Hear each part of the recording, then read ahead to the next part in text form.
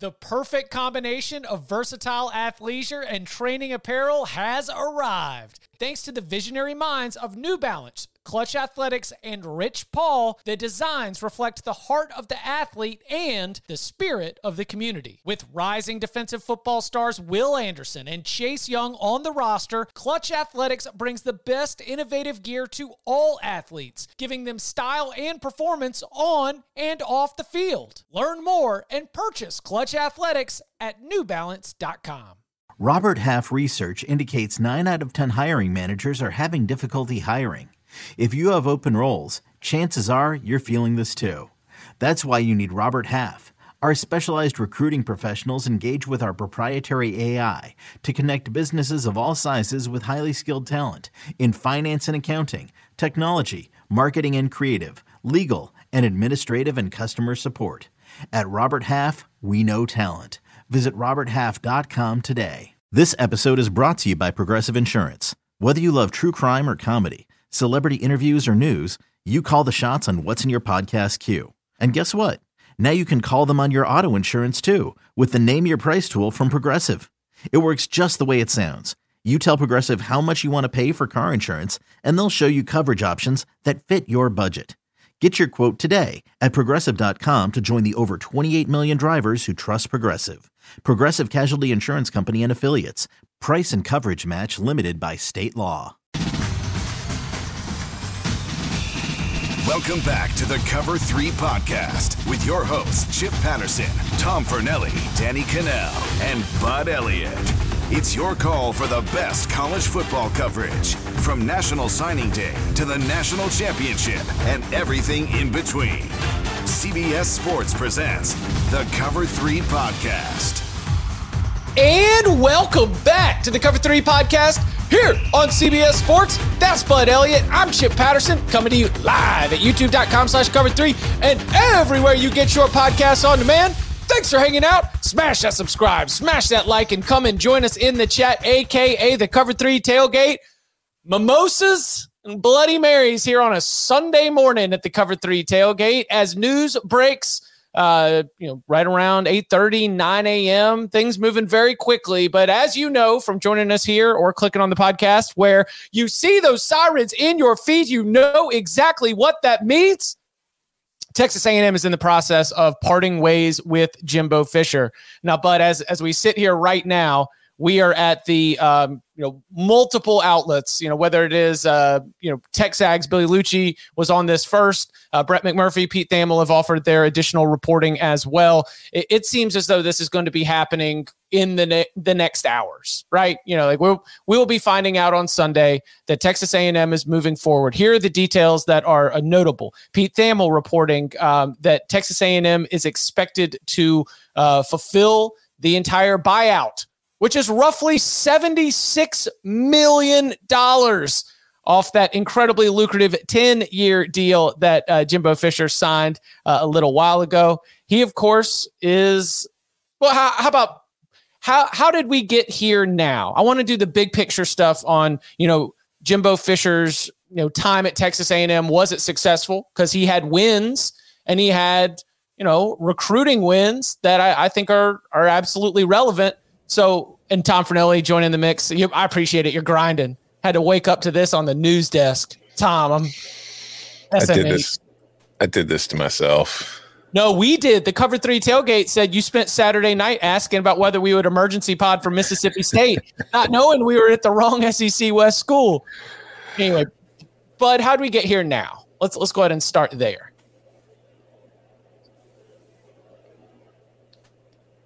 Mute button gets you. The mute button is fulfilled the entire buyout.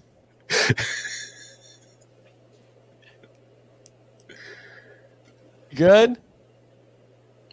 Oh, looks like I'm just in time. Hey, where were we?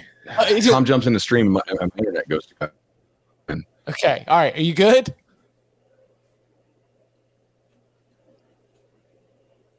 All right.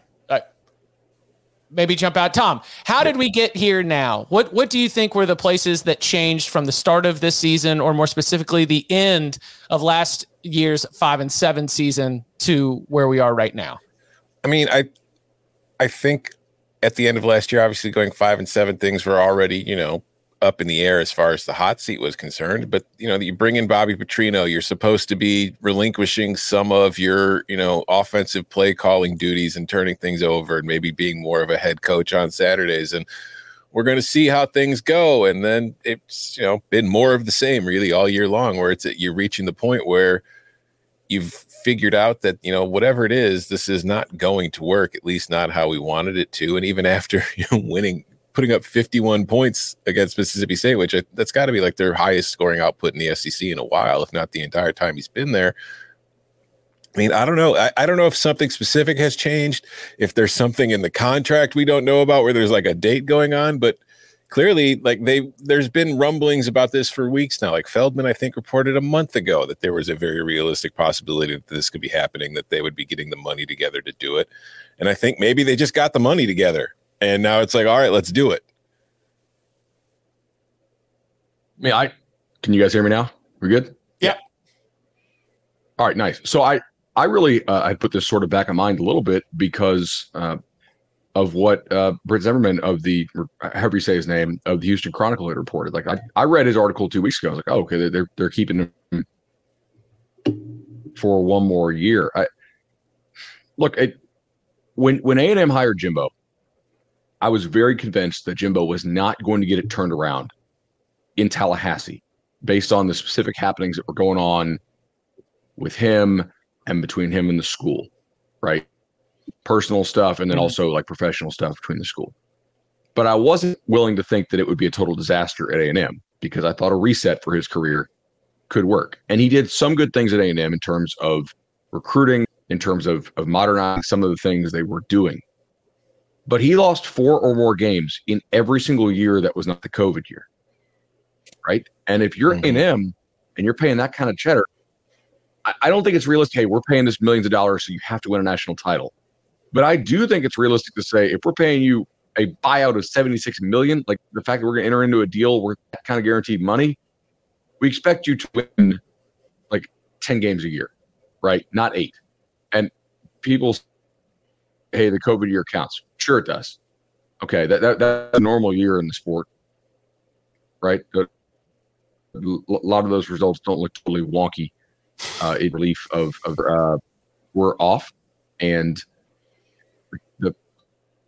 literally they're always sloppy, right? Like they're just never okay. That's the dependable, good A&M program. Like they look poorly coached. So if you're A&M, you have the money.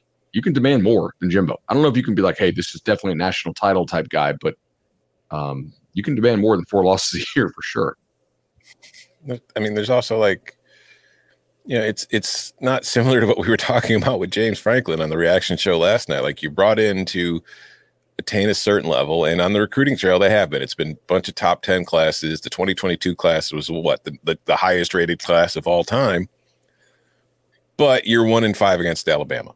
Like you were brought in not to just be like finishing in 2nd and 3rd place behind Alabama and maybe, hoping you can get to the SEC title game once in a while. You're supposed to be, competing with directly and beating them on the field.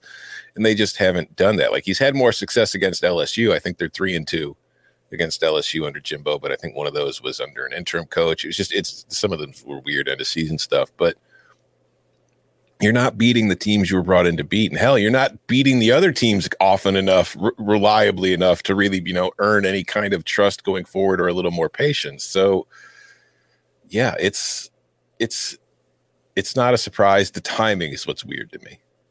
You want to talk about some unexpected timing? How about Andrew here in the Cover 3 tailgate, where, of course, all the insiders hang out? Andrew says, I'm at my buddy's who works for the team. Dude just woke me up and says, yep, boss got canned. I got to run. LOL. Sleepovers at a staffer's get ended real quick when your boss gets fired. Team meeting down sorry at the about your pillow. Yes, sorry about that. So I think I know the answer, but I at least would be curious to hear. Texas A&M 6-4 on the season. You mentioned, they put up 51 points in Kyle Field against Mississippi State last night. Next week against Abilene Christian for the regular season home finale, and then at LSU to close out the season. why now? Like, why here on Sunday after week 11? Get a rush on the market. Yeah, I mean Bud even mentioned this the other day. We were talking about the coaching carousel being kind of just, vanilla so far this year, unless something big opened up that could, cause dominoes to fall elsewhere. Well, the big domino, or one of the larger dominoes, just kind of fell down, and it's going to open some things up. And yeah, it gets them an early start on the market. But at the same time, like, who is the no doubt, who are you going to go get coaching hire? Like, I know Elko is going to be considered the favorite. He's a name that's already coming up as an obvious candidate, and I think it makes plenty of sense. But there is like, optics wise, you paid Jimbo all this money to come. Now you're going to pay him a bunch of money to go away. I think Mike Elko is a very good football coach, but kind of replacing Jimbo with Mike Elko just doesn't really, I don't know. It just feels weird, doesn't it? I mean, in a hiring cycle. Also, well, I was going to say, we often look back at where the stock price was on these coaches in a coaching carousel, and it doesn't always make sense, right? You're just sort of, it's a snapshot of a moment in time in terms of where these coaches, generally are viewed in the marketplace. Sorry, bud, didn't mean to cut you off there. No, it's no problem at all. And obviously it's hotel Wi-Fi. I do think that the hiring, if they do that, it's because internally they're going off the rails. And when he left, it really got bad internally, culture-wise, organization-wise. Oh, so Elko would be your culture. If you A&M should have Elko would be coming in to clean up everything. If they feel like internally that thing is falling apart. And look, I mean, Bud, the wake in Tallahassee suggests that things could be, if things have been falling apart on the inside for a little bit now, then there could be a 2-year type cleanup. There might be the kind of coach that you need to come in and bring stability and be able to flip things around so that you can, chase that success down the road. You don't want to bring in somebody who needs this to be a turnkey operation if you believe that, whether it's from the turnover on the coaching staff, some of the transfer portal ins and outs, high-profile guys coming out of high school who signed with Texas A&M and left, high-profile portal guys who have joined A&M out of the portal and never made a splash whatsoever. I mean, it seems like there's a whole lot of turnover on the field and on the sideline right now where whoever is coming in, and we'll do candidates in a little bit, but let's just say rock star coaching candidate A. If rock star coaching candidate A comes in, I don't know if the bones of Texas A&M are set right now to be able to win at the level that Texas A&M's power brokers want to win. Well, possibly, but Chip, also remember what Nick Saban told us, right? That was the best recruiting class money can buy. And if you're a big A&M booster and you bought that and you bought that recruiting class, like this is the last year you're going to have them coming up. 24 is going to be the last year you're going to have a lot of these guys before they're draft eligible. So you kind of want to get some kind of return on your investment for that recruiting class that you bought. So you think about it, basically. I think there are parts of this roster that are turnkey, honestly. Like if the O-line gets a little healthier, if you think Connor Wegman's actually good, I mean, Evan Stewart is good. Walter Nolan is good. Like Shamar Turner, a lot of these guys are really good players. I do think there is something where they could win. I don't know if they're going to win the SEC, but they don't have to go 6-6 with this roster. And maybe there is some internal pressure to be like, hey, can we please get something out of this that all these recruits who we paid up for? Maybe that has something to do with it. Tom, do you think that the expectation? So Billy Lucci announced that there was a Board of Regents meeting on Thursday where they were able to dot all, get all the university pieces in line, discuss the possibility of this, and grant the power to be able to move forward if they wanted to do so. And now it does appear they want to do so. Do you think that there are unfair expectations for the Texas A&M head football coach here in 2023, 2024 in terms of the levels of success when you consider their standing in the SEC? Who else is in the SEC now? Who else is joining the SEC with Texas and Oklahoma coming? Because if you are Texas A&M, especially with the arrival of the Longhorns coming up soon, I could understand why there's maybe a little bit of anxiety or angst about giving up your spot and kind of sliding in the pecking order a little bit.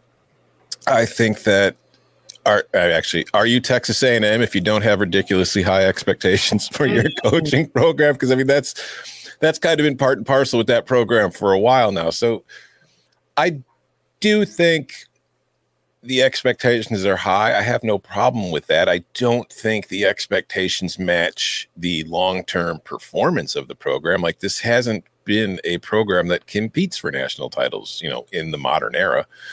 Doesn't mean it can't, but it is going to be more difficult to do so because you're already dealing with Georgia. You're already dealing with Alabama, at least for, as long as Saban's there. And I'm guessing Alabama's not going to fall off a cliff even after he leaves, although, it might. That might open the door. But even with the playoff expanding to 12, even with what looks like there's going to be one more at large, which, way things are trending with what the CFP is doing, they're going to the 5 and 7. I still think the path becomes even more difficult because now you've got to deal with Oklahoma and Texas. And now you're not just competing with them in the recruiting rankings, you're competing with them directly on the field for spots in the SEC. Your schedule is about to get a lot more difficult than it already is. It's going to be hard to go 10-2, 11-1, the 12-0 that you're going to need to win the conference and get to the playoffs. So, yeah, their expectations are going to be high. I don't know that they'll be able to meet them, but I don't really fault them for trying. I mean, shoot, I'd rather try than just sit there and be like, let's try to be 7-5. That's true. Bud, you were mentioning this right before we got going. What kind of message do you think paying this buyout sends before we get into the candidate names? Do you think that it gives us anything to follow in terms of what kind of candidate they're going to be looking for? I think it says, hey, we're really serious about we will continue to swing at a winning football coach, right? We're going to keep trying and they've been said that stuff. Other coaches saw that and they have common sense. They know A&M is really competitive in the NIL space and in the salary space, and you can't pay this money to fire Jimbo and go cheap on the next guy. So I think it shows, as crazy as this is, that A&M is committed to trying, and that it wasn't a one-hit wonder in terms of spending up and they're going to turtle. So, I'm interested to see who they can get, because I do think it sort of funnels into the conversation of you've had a lot of guys go coach there who have had success elsewhere, and for whatever reason they just can't seem to win at A&M. And I do think A&M has a lot better potential than what Jimbo got out of it. To me, Jimbo was a broken coach at Florida State. I thought he had a chance to have a reset in Texas A&M, and so I couldn't write it off. But I was damn sure he wasn't going to continue it. He was not going to get it back in Tallahassee. But I think another coach could have more success than he does. I don't know enough, and I haven't heard anybody really explain this to me perfectly what it is about A&M. And I haven't heard A&M insiders tell me either. But there's something, you got to admit that the total lack of success for 7 decades now. Is there something there that we're missing that just makes it harder to win there than you're in a state like Texas with all resources recruiting wise, and you have great fans and you having unlimited funds and you can't win? You'd luck into a national title at some point, right? Based on those facts, and yet they're not even close. So is there something there that we're missing? And if you're a coach considering this job, do you care? Or do you just have such great belief in yourself and obviously the dollars that you're yeah, I'm taking this? Yeah, to that point, think about the last decade or so in the SEC West, where Ole Miss under 2 different coaches has been putting together 10-win seasons where, yeah, it's not beating the elite teams and winning the division, but it's winning 10 games. It's getting to the New Year's Six Bowls. It's having really good seasons. How is Ole Miss under 2 different head coaches having better seasons than Texas A&M with everything that Texas A&M has available to it? 30 years, 2 11-win seasons. Mm-hmm. So Ole Miss has done that twice in the last decade, right? Yeah. Mm-hmm. Yeah. And so there is something that gets said often that says, have you been to College Station? And while I have been known on the Cover 3 podcast to get off jokes, I don't want to act like I don't want to have that position until I've been there. And I haven't set my foot in Kyle Field.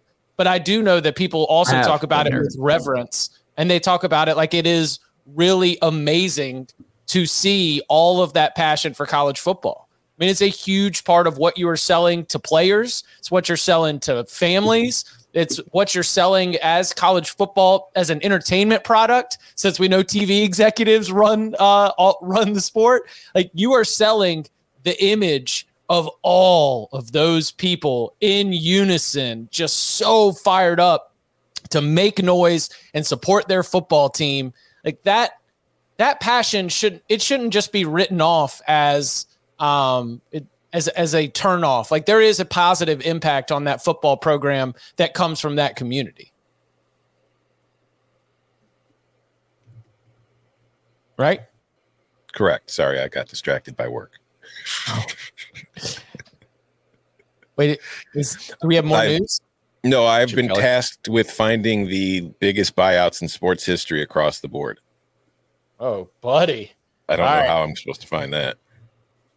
Is Chip Kelly going to get fired? Somebody in the chat is that coming out now too? When Tom looked down, I was looking at. No, I mean it's only 7:30 on the West Coast. I doubt it.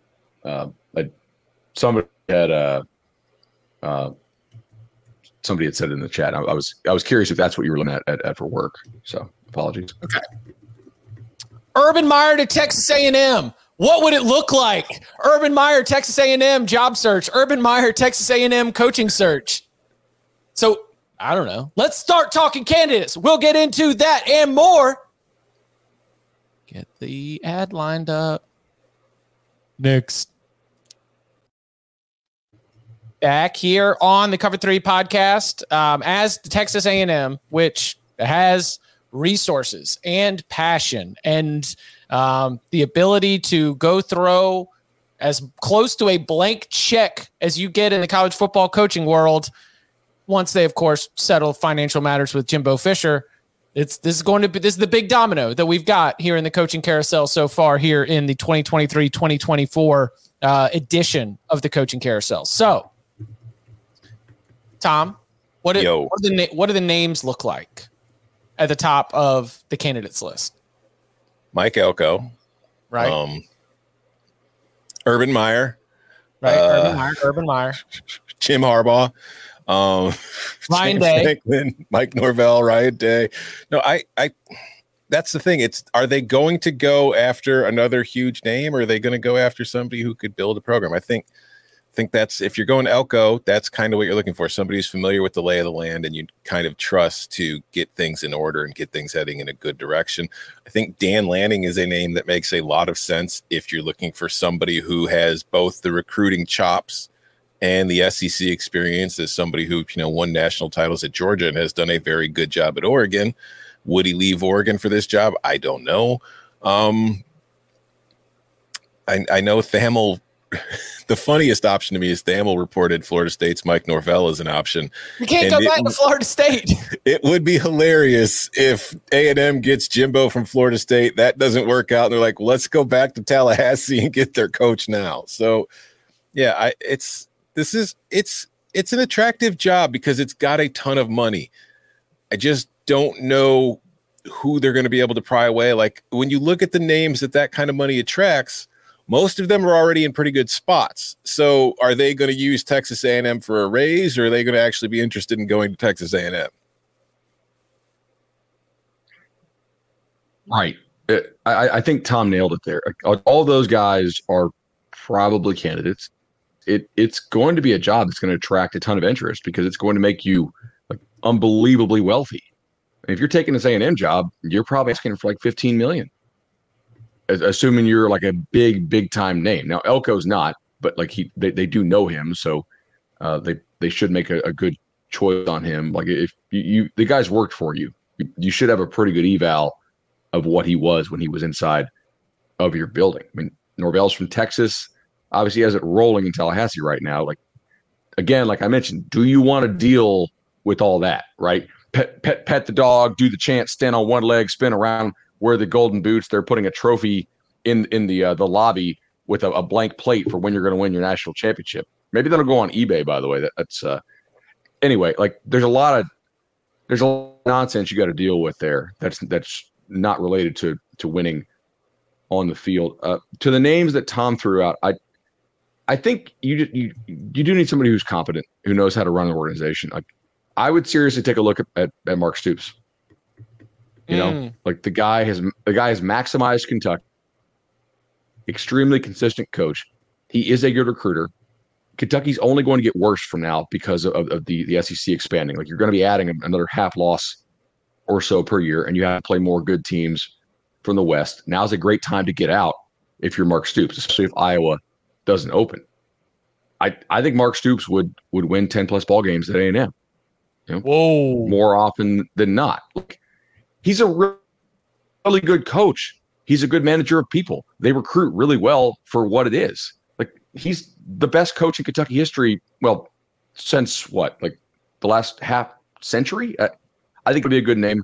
Obviously, Jeff Traylor. I think at UTSA, if you want a guy who you know of, who's local, like really good job in the state of Texas, and a pretty nice track record at UTSA, by the way. Like does a really good job. A good coach. So I mean, he would be somebody. Do you call James Franklin? They're calling me a clown for this Mark Stoops stuff. When Mark Stoops leaves Kentucky, watch.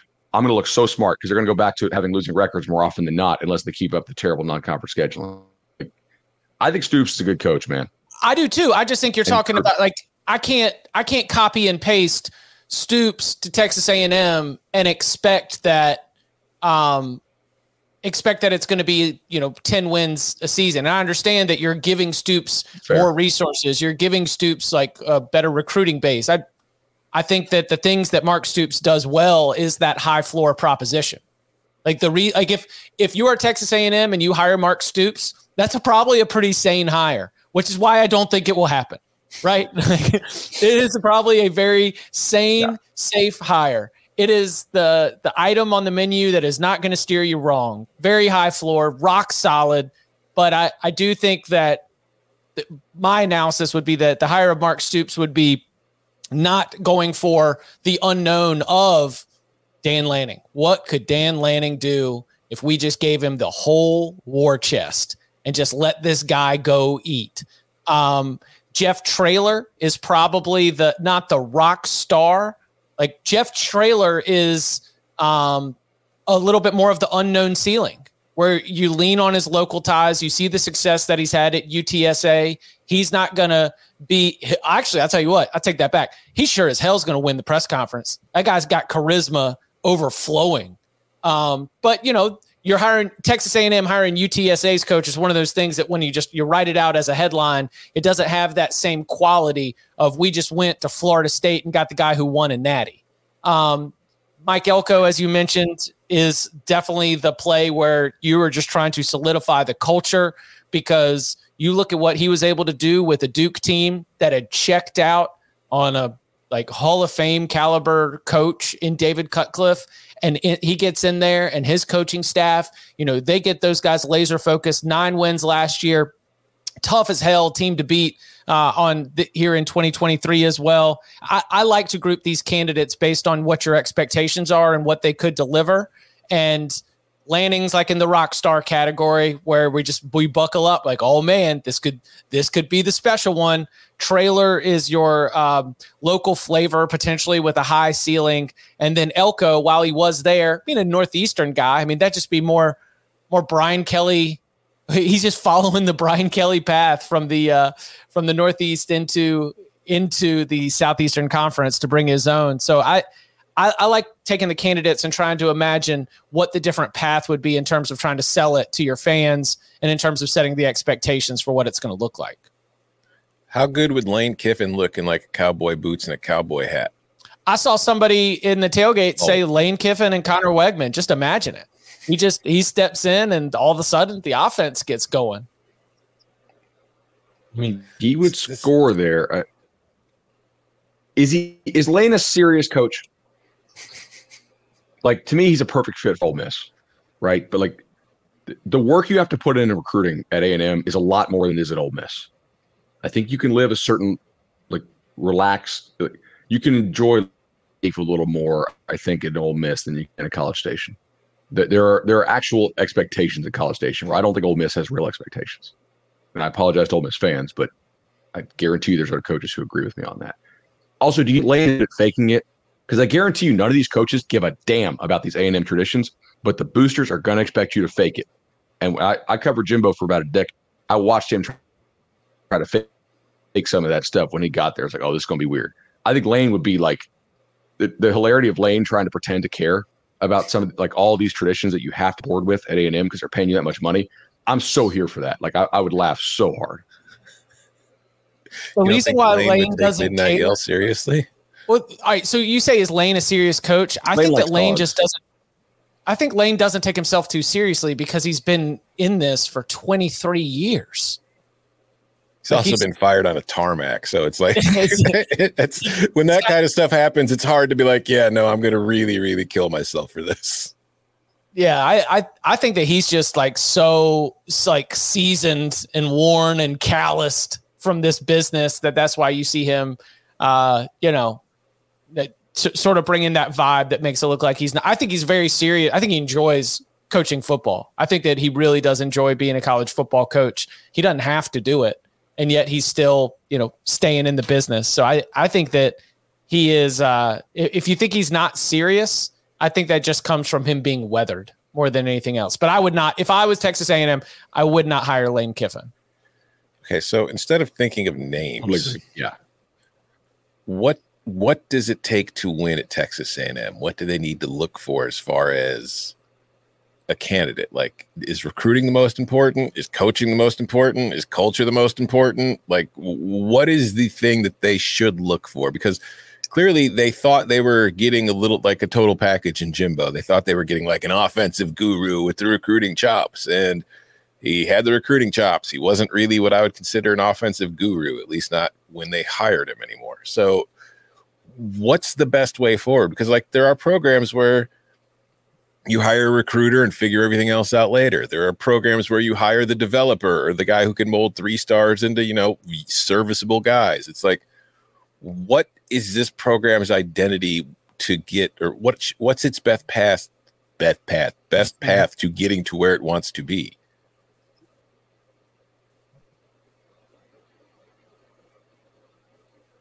I've got an answer, but I'll let you go first. You can't have somebody who's obviously A&M has tremendous recruiting resources. Right. With their NIL. So you need to have somebody who does have the ability to where if you juice them up with all the money, they can get you over the finish line in recruiting, right? If you're A&M, you got that kind of cheddar, you're going to be expecting top 5 classes for sure. So it can't be hey, just the guy's a super scheme guy, but he can't recruit at all, unproven type of thing. You need somebody who at least has some track record of recruiting, a little bit above weight level to when you do put the resources behind it. Okay, there's a clear path forward for them to be able to compete in those high level recruits. I think you need somebody who's not an assistant right now, honestly, because I think A&M's got a lot to deal with, man. It tracks from your ability to just focus on the ball. So you need somebody who can kind of just say one thing and be like, hey, cut the check, shut the mouth. I'm running this ship, right? Now, granted, I think Jimbo had the chops to do that. He just didn't run the ship very well. But I do think he was able to tell the boosters what to do for a little while. And I just somebody culturally that get, I think, a track record of overachieving a little bit because you're going to have so much talent, right? Somebody a nice job, consistent track record of coaching. What about Kleiman? Not to just keep throwing names out there, but a guy that has a good track record of winning. There is a lot of passion, and there are power players behind Kansas State football, and I swear they're not all members of the Snyder family. Though the Snyder family does extend pretty deep around that Kansas State football program. I think you need a politician. I think you need somebody who can that's the first thing that comes to my mind is a manager somebody who's going to be able to manage people, somebody who's going to be able to weigh the competing interests of the boosters in the university, of the different power players within that booster community who might want different things and, want to direct funds in different directions. You cannot be inexperienced at speaking that language with those types of people.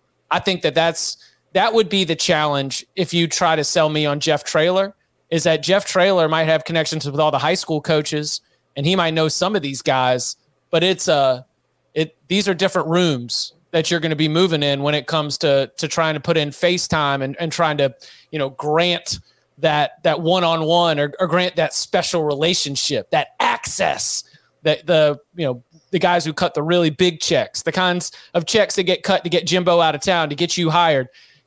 You need to be able to move in those rooms. And maybe Jeff Traylor can. I mean, I don't want to say that he's not. I just know that the world that he operates in at UTSA and has worked in, in terms of being a head coach is not the same as what you have here at Texas A&M.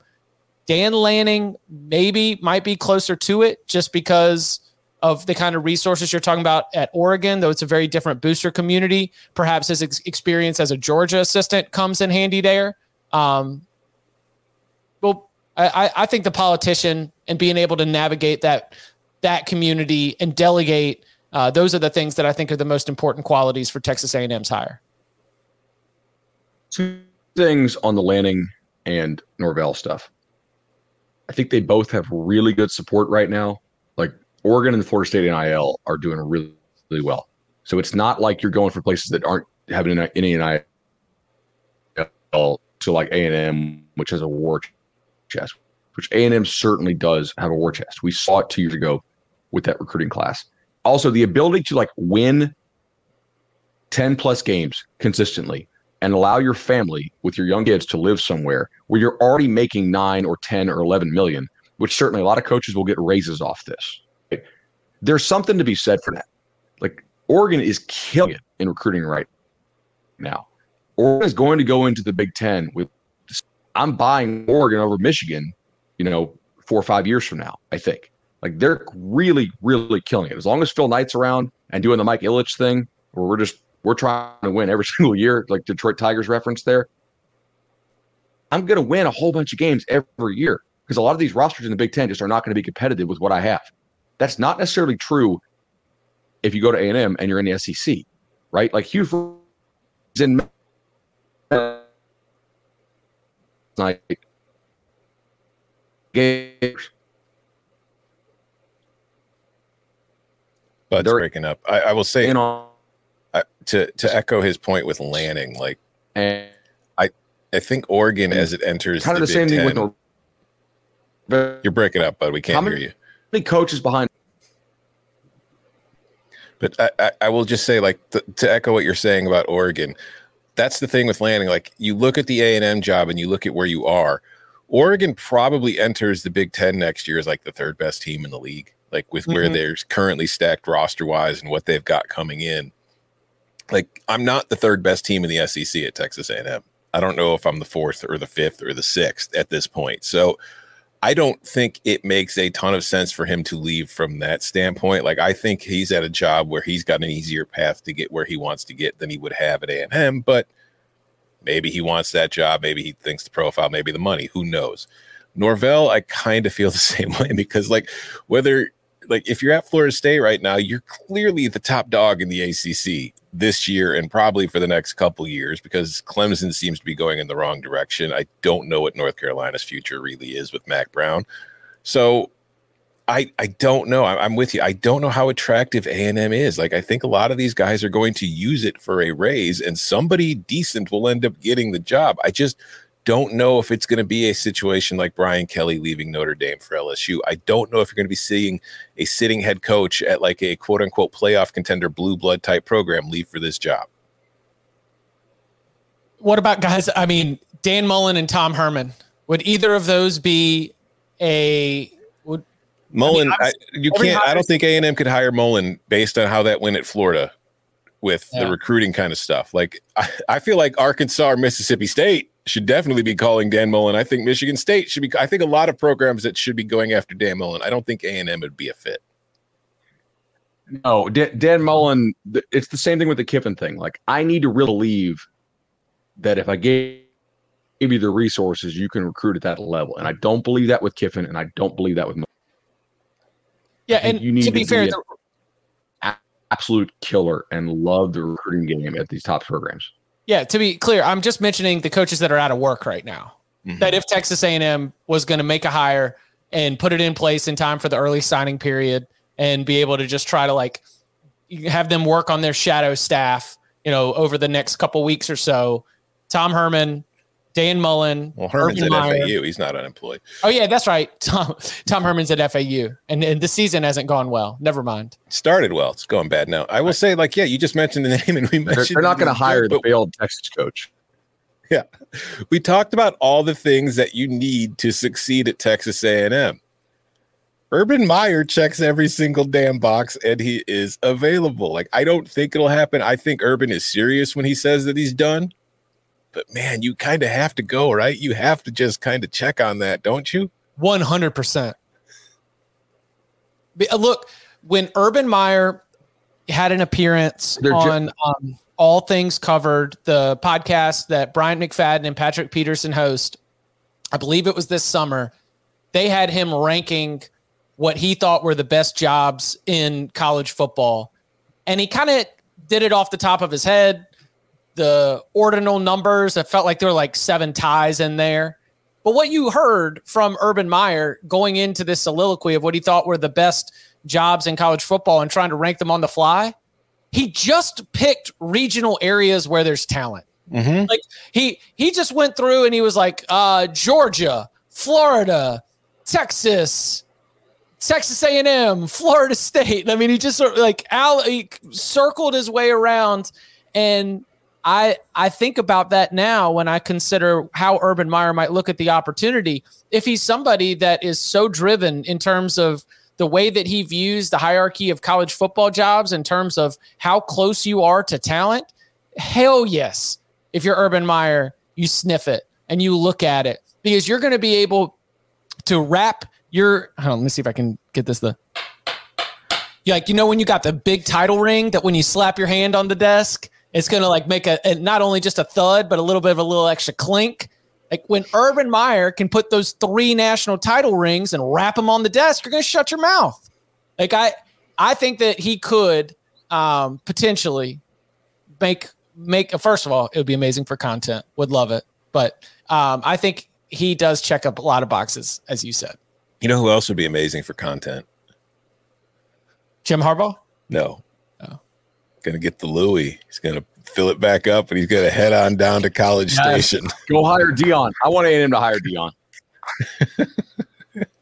No, shout out to Ryan Nanny, friend of the program. I believe he said on Twitter, just get ready for the news cycle to include the headline, Deion Sanders turns down Texas A&M.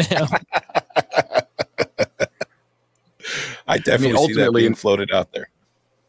In terms of a guy who comes in and just totally ignores your traditions and starts all his own, like Dion dismantling all the other stuff that A&M does, like no showing midnight yell and all stuff.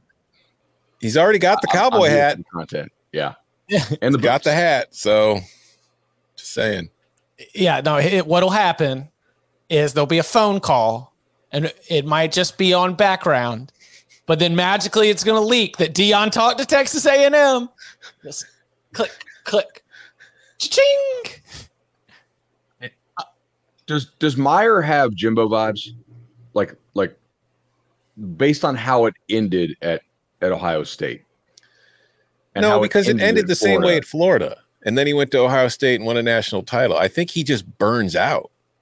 I think he comes in hot as hell for the first 3 years. And then you get to year 4 and it just kind of the grind starts getting to him. Now, maybe, how old is he now? Maybe that cycle goes quicker 60. now. Yeah. Because, it's maybe he just doesn't have the kind of fervor that he once had. But also maybe he's, I don't know. Again, I think he's serious when he says he's not interested in coming back. But it's also maybe he's more available to, delegate more and not make it matter as much, which if that's the case, maybe he's not the right hire. ESPN's Pete Thamel, he said early list of potential names for Texas A&M. Knowing money is no object. Lane Kiffin, we talked about him. Mike Elko, talked about him. Mike Norvell, Dan Lanning, Jeff Traylor, Chris Kleiman. Bud, you mentioned that one. Kalen DeBoer from Washington. I think that probably falls under the same. Yeah, he's a really good coach. I don't think anybody would be shocked. That's more of a Kalen DeBoer question, where it goes back to, would you want to leave that job? You're on your way to the Big Ten. Are you looking to uproot? Do you think Texas A&M is the right place for you and your family? That feels personal. But there's another name on this list, gentlemen, and we'll hit it before we get out of here. Cliff Kingsbury. No. Come on. Be serious. No. Really? Why would you hire Cliff Kingsbury if you're A&M? On the list? He put Cliff on the list? Yeah.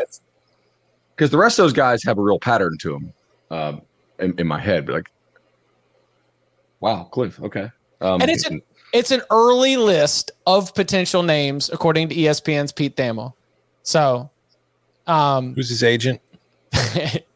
Is it? No, Cliff's his own agent right now. I don't know. That's probably not true. But anybody, if I was his agent, I wouldn't have. I don't know if I would have been like, yeah, man, just go to Thailand. No big deal.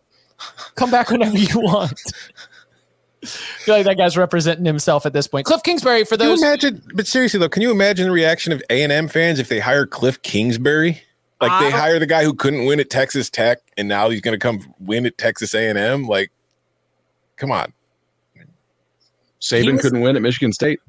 Yeah, I mean, he was the offensive coordinator for Johnny Football. Like, that's what you're pitching it as. Like, you show the Johnny Football highlights and that insane ride and the clips of Kingsbury on the sideline. Yeah, that is what you sell as the Cliff Kingsbury hire is to. But are you buying as a Texas A&M fan if that's what they're selling you? Like, are you talking yourself into, oh, this is the one? So Thamel did not have Urban Meyer on the list? Correct.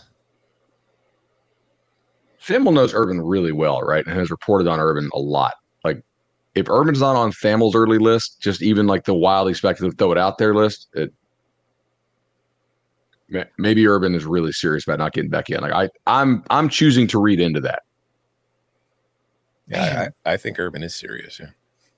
Your internet just got so crispy. Look at that. It's checkout time at the hotel. There's a lot less Wi-Fi being taken up. Hey, you know what?